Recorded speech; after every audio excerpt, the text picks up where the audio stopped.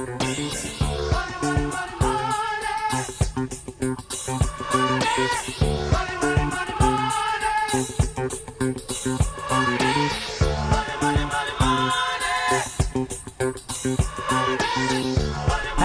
Thursday and welcome to Not Boring.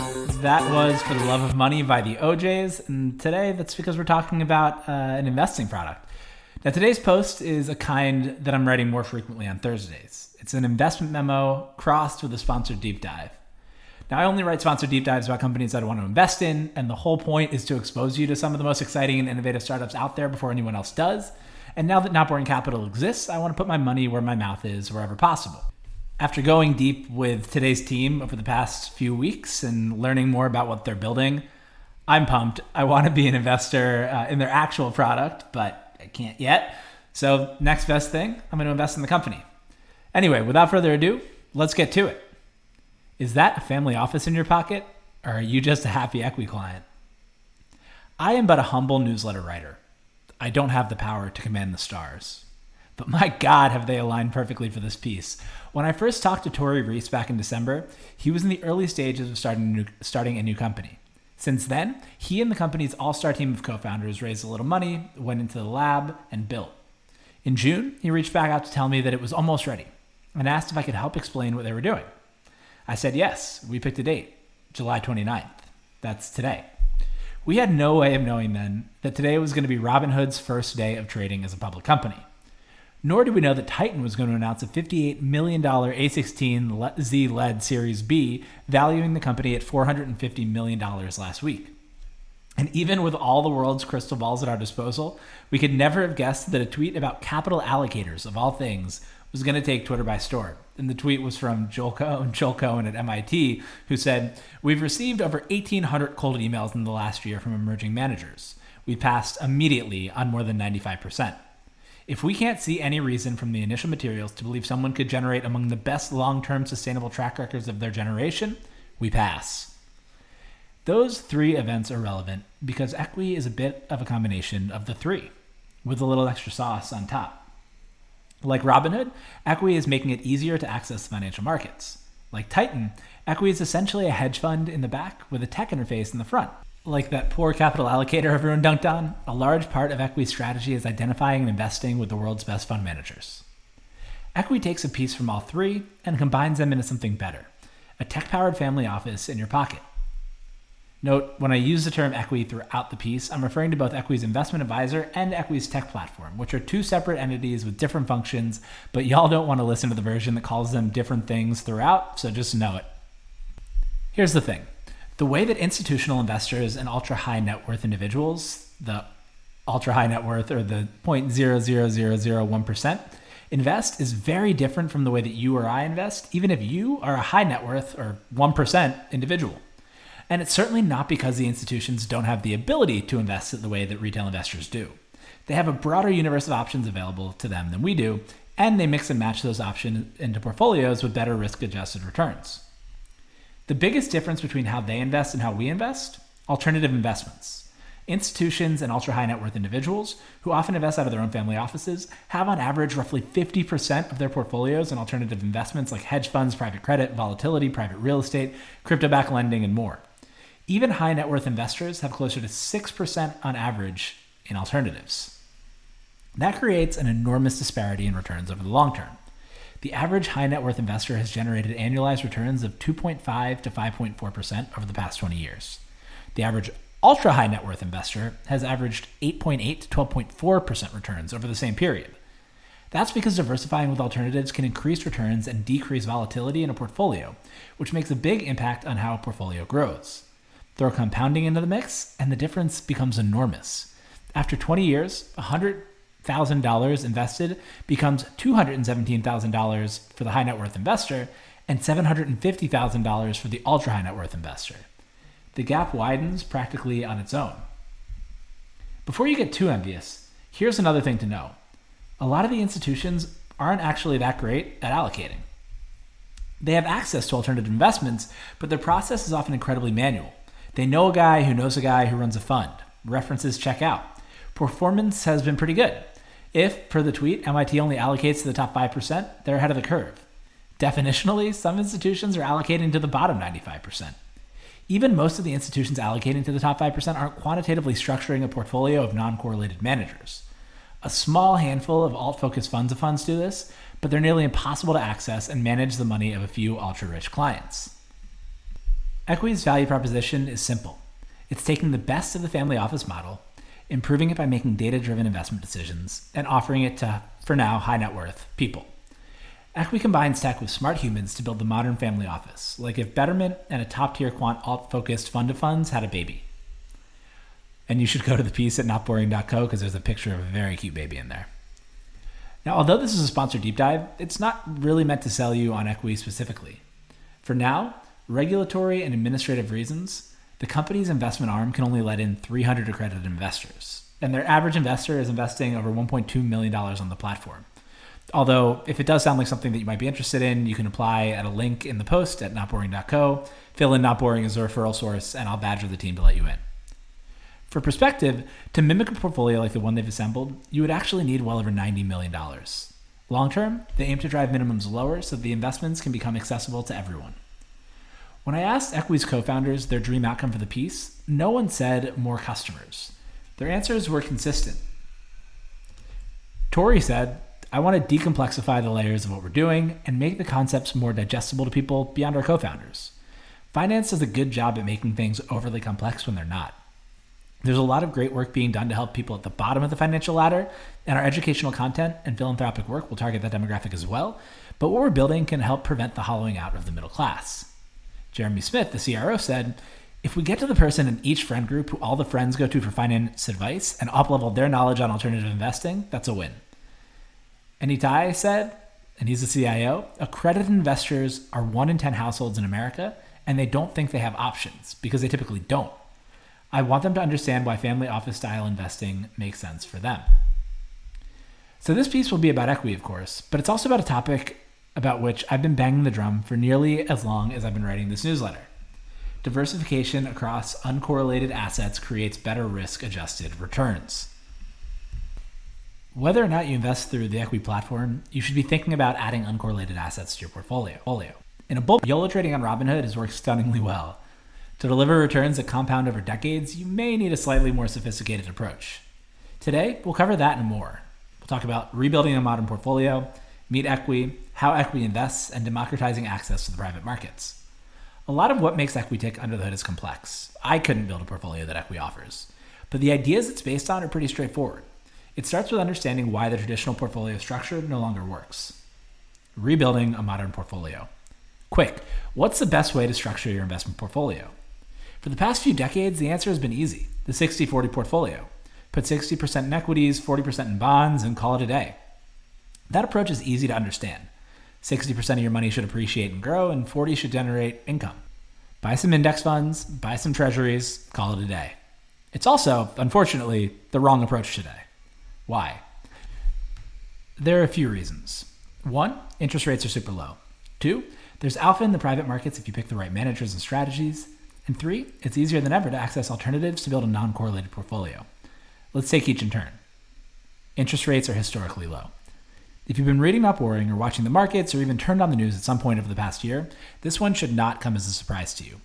Interest rates are historically low, which has driven up the price of growth assets and forced investors to look for returns in riskier assets. For most of the recent history, investing in treasuries was essentially free money. On the day I was born in 1987, the 10-year treasury yield, referred to as the risk-free rate because of the infinitesimally small chance that the U.S. defaults on its debts, was 7.17%. Inflation that year averaged 4.43%. That means that you could invest with practically no risk and have money with 2.74% more buying power the next year. Now, I put a chart in the graph of the historical 10-year treasury yield versus inflation. You should go check it out at notboring.co. But 10-year treasury yield is a blue line, inflation is a red line. Anytime the blue line was higher than the red line, you could park your money in bonds and outpace inflation.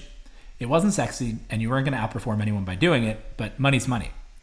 Since the financial crisis in 2009, that's mostly flipped. Today, the risk-free rate is at 1.29%, while inflation is at 4.31%, based on the consumer price index, and whether that's actually capturing real inflation is another conversation. But that means that if you invest in 10-year treasuries, your money buys 3% less every year. Oaktree's Howard Marks wrote an excellent memo on this topic back in October titled Coming into Focus. If you want to go deep, you should read the whole thing, and I linked to it in the piece. The takeaway is that lower interest rates have dramatic impact on every part of the market. When the risk-free rate is lower, returns on all other asset classes come down too. To generate the same returns you're used to at a higher risk-free rate, you need to take on more risk. This is one of the reasons so much money has flowed into growth equities and venture capital since the Fed lowered rates in response to COVID. Long story short, bonds should not be 40% of your portfolio unless you have a strong thesis for why they should be. 2, there's alpha in the private markets if you pick the right manager and strategies. The difference between the 25th and 70th percentile managers in funds focused on traditional publicly available assets like U.S. fixed income or U.S. large cap equities is tiny. You're probably better off avoiding paying the fees and just buying an index. But, and this is one of the tropes Satori wants to kill, that doesn't mean that all hedge funds underperform the market after they take their fees. That's become a popular narrative, and when you look at it in the aggregate, it looks true. But there's a huge variance in performance between top and bottom managers in private alternative assets like venture capital, real estate, growth equity, private credit, and more. That means that you should be able to generate above average risk-adjusted returns if you can pick and allocate to the best managers across a diversified portfolio of non-correlative strategies. And 3, it's easier than ever to access alternatives and build a non-correlated portfolio. Now, all this makes sense on paper. The challenge is, until very recently, it was exceedingly difficult for a regular person to even access alternative investments. Top-performing funds require minimum investments of $1 million or more, and often much higher, and that's just for one fund. If you want to diversify across strategies, that would run you into the tens of millions of dollars. That's changed. As I wrote about in Software is Eating the Markets, new platforms give mostly accredited investors access to alternative investments. Platforms like Fundrise and Cadre let people invest in real estate projects, Masterworks lets us invest in world-class art, Rally and Alt give people access to fractions of rare collectibles like the Declaration of Independence, and Titan is a mutual fund for a new generation, like a long-only hedge fund behind a tech-first interface and a portfolio related to educational content. Regular people can also invest in startups much more easily than we could in the past, both directly and via funds, driven by companies like AngelList, Republic, which is a portfolio company, Syndicate, which is a portfolio company, and Party Round, which is also a portfolio company. Do you see a theme? Alto IRA will even let you invest in most of the platforms with your self-directed IRA. All to say, not only does 60% equities, 40% bonds no longer make sense, we no longer need to settle for the mix. There are better alternatives. That doesn't mean that a balanced portfolio no longer makes sense. Quite the contrary. 60-40 or 50-50 or some permutation based on your goals certainly makes sense. This is not a call for you to ape into the riskiest stuff you can find. The trick is figuring out what goes into the 60% appreciation bucket and what goes into the 40% income bucket. A good guidepost is how people allocate when it's their job to do so, and they have access to the entire universe of potential options. In August 2020, in a report for Morgan Stanley titled Public to Private Equity in the United States, Michael Mauboussin highlighted the shift in the way that government pensions and university endowments allocate their money over the past 3 decades. You should check out the graph at the post in notboring.co, but it shows that fixed income and cash are becoming a much smaller percentage of the allocation since 1990. Public equities are remaining about the same and getting a little bit smaller, and alternative assets are booming. For endowments, up to 50% of their money is invested in alternative assets. Since 1990, both government pensions and university endowments have moved away from something like the traditional 60-40 portfolio to include a much bigger allocation to alternatives. University endowments, which can be more nimble, have moved to 50% alternative assets and stayed there for the past decade. That makes sense. The late David Swensen created the endowment model, which shifted endowment portfolios more heavily into illiquid private investments while running the Yale Endowment. Mauboussin cited 2 main reasons that alternatives are attractive. 1, high returns. As KKR highlighted, the best managers can offer above-market returns, plus there's a premium for holding illiquid assets. And 2, diversification. Alternatives can provide diversification benefits if they offer low correlation to other assets in the portfolio, i.e. if a credit fund's performance has little to nothing to do with how the S&P 500 is performing, for example. That last piece is incredibly important, and one that I've highlighted a few times and not boring. In fact, I'll just rewrite what I wrote in my piece on Fundrise. Today, retail investors have access to a larger universe of options than we did before, and investing in uncorrelated assets creates better risk-adjusted returns than investing only in stocks. In his seminal paper on the topic, Engineering Targeted Risks and Returns, Bridgewater CEO Ray Dalio wrote about his hedge fund's postmodern portfolio theory approach an evolution of the Yale Endowment's modern portfolio theory. He describes different approaches to get to a target 10% annual return. In the traditional approach, an investor needs to put most of his or her portfolio in equities, which typically generate higher returns than cash, bonds, or real estate, but at a higher level of risk. Being so heavily concentrated in one high-risk asset class is a riskier way to generate returns than he's comfortable with. So he recommends another approach that boils down to a few ideas. 1, you can generate a similar risk-return profile to equities by using leverage in other asset classes. 2, and this is important, diversification into uncorrelated assets, both of asset classes, beta, and the managers who invest in those asset classes, alpha, produces better risk-adjusted returns than high concentration. And by leveraging non-equity asset classes to the same risk-return level and diversifying across more uncorrelated asset classes and managers, you can hit your 10% target with lower risk. For our purposes, the specifics are less important than understanding this key concept. Allocating money across a diversified portfolio has historically generated better risk-adjusted returns than concentrating in just stocks, bonds, or even the traditional 60-40 split. Now, I'm the last person who would ever say that you should 100% optimize your portfolio for long-term returns. In Software is Eating the Markets, I wrote that retail investors are buying a lot more than just returns when they invest. They're buying social status, entertainment, education, and a digital asset. Now, by all means, buy Tesla because you love Elon's mission and you think he'll continue to prove the shorts wrong. What's the point of any of this if it's not fun? But professional investors are increasingly shifting their allocation mix to alternatives, and you should have the opportunity to do the same with a portion of your portfolio. Until recently, though, building a portfolio like a top-end family office would have been out of reach for even accredited investors. That's why Equi was born. Meet Equi.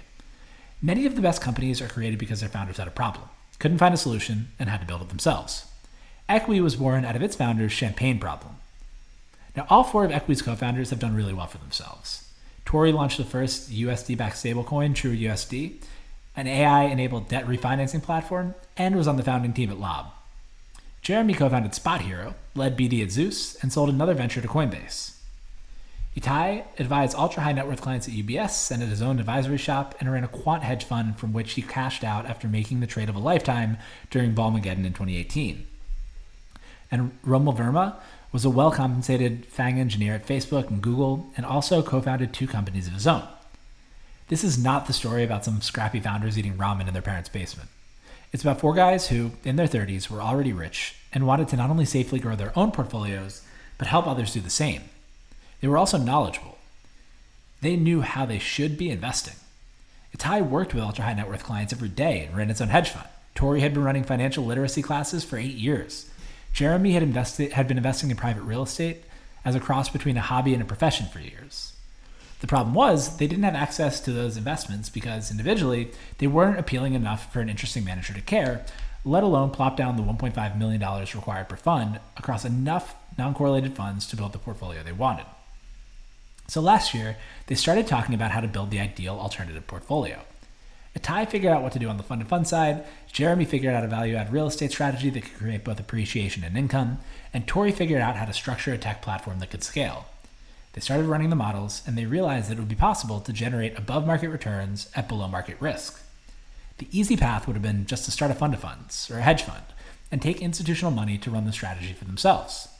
But they also realized that they wanted to build something big that would help a lot more people invest like the best. So they're working on the legal and regulatory framework, setting up as a registered investment advisor, or an RIA, and working with lawyers to figure out a novel fund-to-fund structure that would allow them to scale to thousands of accredited investors with hopes to scale far beyond that eventually. Certain this many customers would be impossible for a traditional fund, but for a technology company, it's a cakewalk. Although it was born out of a champagne problem, the Equi co-founders built the product to solve a very real problem, the hollowing out of the American middle class. We all come from humble middle-class upbringings from across the world, Jeremy told me. It's hard to see that we've been able to get to the next level, but that those opportunities are not the same for the next generation. While the initial version of the product seems like it serves a champagne need, it's actually directed at another group of people who are worth millions but don't have great options.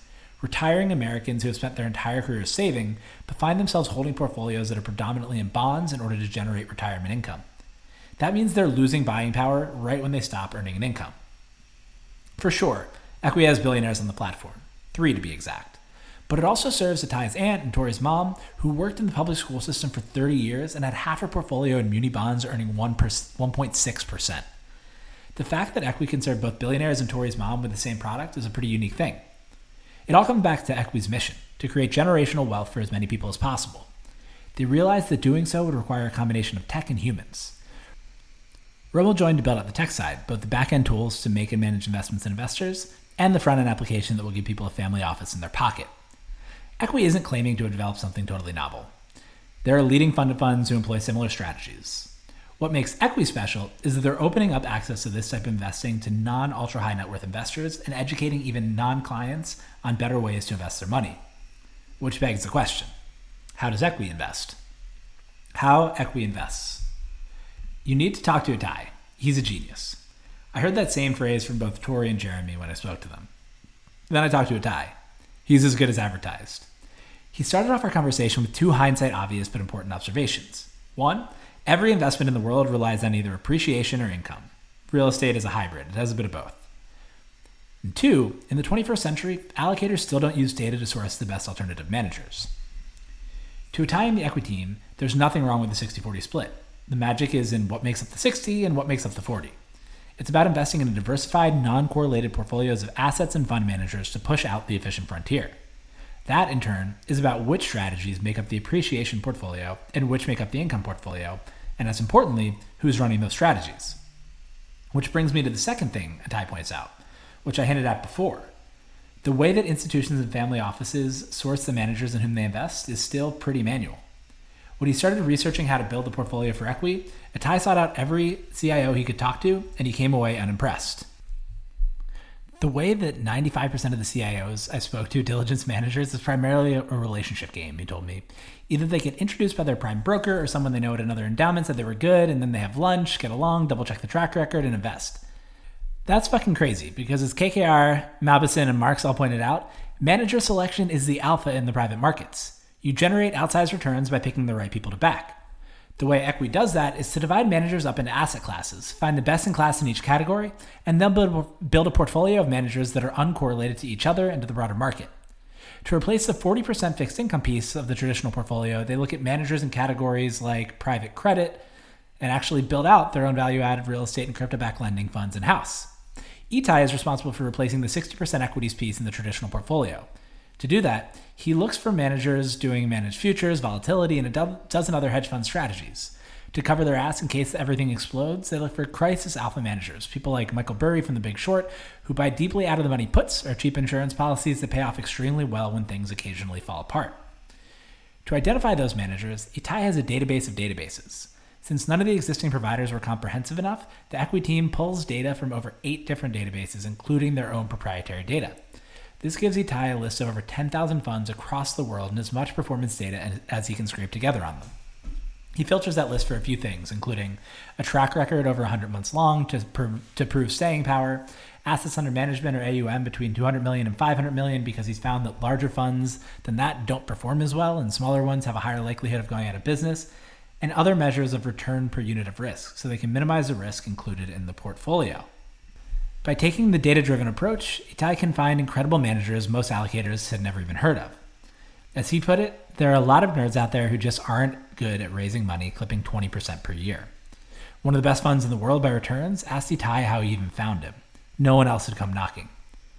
To test the power of the database, I asked Itai to show me the fund with the best Sharpe ratio, used to measure the risk-adjusted return, in the world. He showed me the numbers in his dashboard and then told me the backstory from memory. FYI, it's a tiny fund in a tiny European country with an unheard of Sharpe ratio of 5.83 that generates 18% annual returns with 3% volatility. Equi couldn't, unfortunately, get in because the strategy only works up to $100 million. So Itai identified top managers across different asset classes and strategies using their database of databases. He found 12 that balanced each other perfectly. Just like you or I might try to build a portfolio of uncorrelated assets, stocks or bonds or startups or pieces of art, he can build a portfolio of uncorrelated managers, each of whom have their own portfolios. Some funds might have higher expected returns and higher expected volatility. Some funds might have lower expected returns and lower volatility. One, the Crisis Alpha Fund, had both lower expected returns and higher volatility than the S&P 500. It stood out like a sore thumb on the chart, and Itai explained that it was there to hedge the entire portfolio against catastrophic downside risks. Then he went into sell mode. Most of the best performing funds don't need to actively market themselves or even take new money. For one fund, a Danish mortgage arb fund with a stellar track record, it took Itai 5 months of cold calling and emailing to get a meeting. The fund manager told him they were closed to outside investment. Itai somehow convinced him to let Equi invest $100 million. Plus, somehow, Equi has been able to negotiate lower fees with these funds, who like the idea of giving the benefits of their strategies to more people while only having to deal with one investor on the cap table. The end result is that they have come up with a strategy that should push out the efficient frontier. If you were an econ or finance major, this concept should be familiar. The efficient frontier is a set of portfolios that provide the best returns for a defined level of risk or the lowest risk for an expected return. The goal is to get the highest expected return for the lowest risk. He did a pretty damn good job.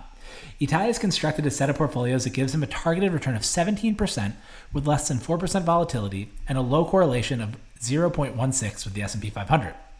That's world class. Equally importantly, low volatility means lower likelihood of blowing up, no matter what the market conditions. It also means a much smoother compounding of an investment portfolio. Itai showed me a stress test he ran over the worst market environment since 2008, and the max drawdown was tiny. In the worst periods of the past 13 years, when the S&P 500 lost as much as 16.9%, the most equity strategies would have lost was 0.31%, according to these hypothetical projections. It's only lost money once in the 10 periods tested. Again, backtests are not perfect predictors of the future. They don't account for future market risk or fully capture fees and transaction costs, but it demonstrates the power of a diversified, non-correlated strategy in protecting the downside and powering compounding. Here's another thing that sounds obvious, but isn't. Avoiding losses is key to compounding. If you lose 50% of your money at some point, that stops compounding in its tracks. A 50% loss means that you need to double your money to get back to where you were and start compounding again. After the great crash of 1929, it took the market until 1954 to get back to its pre-crash levels. Compounding is the name of the game for Equi. Based on their projections, understanding again that past performance is not a guarantee of future results, the portfolio Itai and team have constructed, green and light green lines in the graph in the post at notboring.co, would have dramatically outperformed the S&P 500 and a Barclay Hedge fixed income index. You should really just go check out the chart. It's wild to see. The difference between the two green Equi lines is that one is equally weighted, 1/12 allocation to each fund, while the other balances them based on Itai's efficient frontier weightings. That weighting caused 100 bips of outperformance and speaks to the importance of not just picking the right managers, but constructing an optimally weighted portfolio of managers. This is complex stuff, and it's just a hypothetical illustration. Most institutional investors can't or don't do it, but it's worth it, and it gets more worth it over time. The Equi investment team strategy has crushed the indices, and that recent uptick isn't due to much better recent performance. It's just what a chart looks like when things keep compounding. It's exponential. Meanwhile, the Equi team realized that some things are better done in-house. For example, as part of the strategy that replaces the 40% income piece, Jeremy leads an in-house real estate team. They go out into the field, backed by data, to identify and purchase multifamily properties, and that's what real estate world calls apartment buildings. They run a value-add strategy, which means that they'll buy assets that need work, hire contractors to renovate, and then rent out the units at a higher price than they could have before the work. Multifamily real estate is an important piece of the portfolio for a few reasons. One, it's tax efficient. The tax code allows for depreciation and cost segregation, which means the cash flows investors receive are heavily tax advantaged. They're able to get leverage. A robust lending industry means that Equi can lever up its equity to purchase investments like you would when buying a home while keeping a safe enough monthly cash flow to amply cover the loan.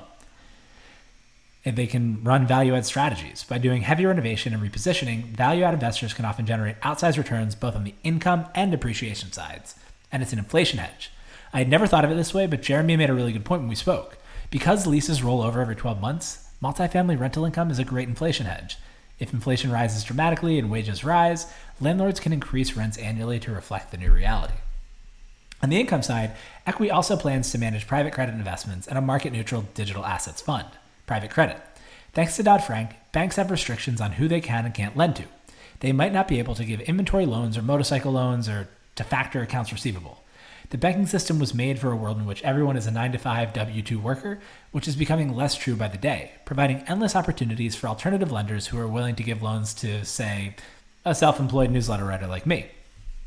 And two, a market-neutral digital asset fund. Equi recently brought on Udav Marwaha, a former BP energy trader who has spent a lot of time in DeFi, to build its market-neutral digital assets fund. To see Udav in action, watch him talk DeFi at minute 17 in Equi's May financial market analysis session, which I've linked to in the post. There's a video on YouTube. The Equi team wrote that Udav, quote, agrees that market-neutral ARBs available in DeFi today are some of the most attractive in the world. The strategy is similar to the ones that I wrote about in the piece on BlockFi. Jeremy and his team have their sights set on any asset that produces good cash flows. Private equity, which buys boring cash flowing businesses, seems like a natural extension. The last piece of the Equi puzzle is the app, which is launching in the coming weeks. In the beta, investors will be able to set their allocations across Equi's three strategies: balanced, growth, and income-oriented. Balance and income are designed to generate more income for holders. Growth is focused on appreciation. Real estate is a separate fund because for now, it has a longer lockup period due to the illiquidity of the investments. Even among the diversified and non-correlated strategies, investors will be able to diversify even further by investing in a combination based on their own needs and goals. The end result is that, for hundreds of thousands of dollars, investors will be able to access a portfolio that has previously been available to only those with $100 million or more in the bank. In future versions of the app, investors should be able to gain even more fine-grained control over the investment strategies they include in their portfolios and how they want to balance between growth and income to match their risk preferences. Democratizing access to the private markets. I've avoided using the word democratization up until this point. Democratization in this case is relative. Not everyone will be able to invest in Equi for a long time. Not until the SEC loosens accredited investors' restrictions at the very least. But over the next couple of years, Equi is embarking on a journey to gradually democratize the investing strategies previously available to only ultra-high net worth investors. That plan has 5 stages. 1, in the MVP, the investment minimum was $1 million and limited to only a few dozen early customers. 2, for the beta of the tech platform, Equity is limiting investment to a group of 300 people with a minimum check size that's in the hundreds of thousands. This is the beta test, and all of the company's co-founders are participating themselves by putting at least 80% of their liquid net worth into Equi strategies. In the next wave, they'll let in 1,000 more investors. In phase 3, thanks to the novel fund-to-fund structure I mentioned earlier, Equi plans to scale to thousands of accredited investors, hopefully lowering the minimum even further. They also plan to expand the technology platform to offer lines of credit against investors' alternative investments and a spending product. In phase 4, Equi plans to launch an advisor platform that helps financial advisors offer alternatives to their clients. And 5, in the masterstroke, Equi hopes to register public funds that can scale to tens of thousands of investors, retail and accredited, at much lower 10 to 15K minimums. If the Equi team could offer this to everyone today, they would. They're going through the complexity of dealing with smaller checks in the first place because they want to bring a superior style of investment out of the institutions to the people. But it's going to take some time. There are regulatory hurdles to overcome. Figuring out how to let people withdraw money when Equi's funds are invested in other funds with their own lockup periods and restrictions is a non-trivial technical and administrative challenge. They'll need to figure out how to scale their investments across more managers and in-house strategies while maintaining or improving the current efficient frontier. All of this takes time and work, but truly democratizing access to alternative investments is Equi's North Star. For now, Equi's early traction has been phenomenal. The company has spent $0 on marketing, I guess until this post, and they've already received $136 million of inbound AUM interest. People are hungry for products like this, including some incredibly sophisticated investors who've already committed to invest in the platform. Instead of spending on paid acquisition, the company is focused on education. Its YouTube channel is chock full of entertaining educational content, and Itai is sharing unbelievably valuable content on Equi's open market calls. They give a glimpse into the side of the market that most people never get to see. As someone who's obviously a fan of the content plus investing approach, I'm really impressed by how Equi's built a following among sophisticated investors. The next step is launching the tech platform, which Equi plans to do in August. In the beginning, the app will help clients onboard, understand how Equi might fit into their portfolio, learn about the asset classes supported on the platform, and personalize their investments to match their goals. Soon, the product might provide more granular portfolio customizability. Over time, the Equi platform might power borrowing, spending, automated client servicing and investing, and liquidity for illiquid investments. In other words, many of the things that investors would get if they had $100 million plus and a family office, and more, without needing to talk to a human right in their pocket. Again, this post is not a call to go invest all your money through the Equi platform. Even institutions and family offices allocate only about 50% to alternatives, and Equi is best thought of as a way to add more alternative investments to your portfolio. Personally, and this is definitely not investment advice, if I had enough cash lying around to invest in Equi, I would probably do something like 40% in equities, a mix of discretionary and systematic via Composer, of course, 15% in crypto, 15% venture, and 30% to alternatives via Equi. For me, investing is about fun, competition, and learning as much as it is about generating the best possible returns. So I'd have about half safely in Composer for the equity side and Equi for the alternative side, and take a more hands-on risk with the rest. The beauty of Equi is that, for the first time, accredited investors have access to invest the way that institutions do and the ability to choose from the full universe of options. There's no dogma. The best new investing products will give normal people more arrows in their quiver and the agency to shoot those arrows however they decide. That's all for today. Thanks for listening. Have a great weekend. And if you want to apply to join the Equi Beta, you can go check out the link in the post at notboring.co. Enjoy the weekend.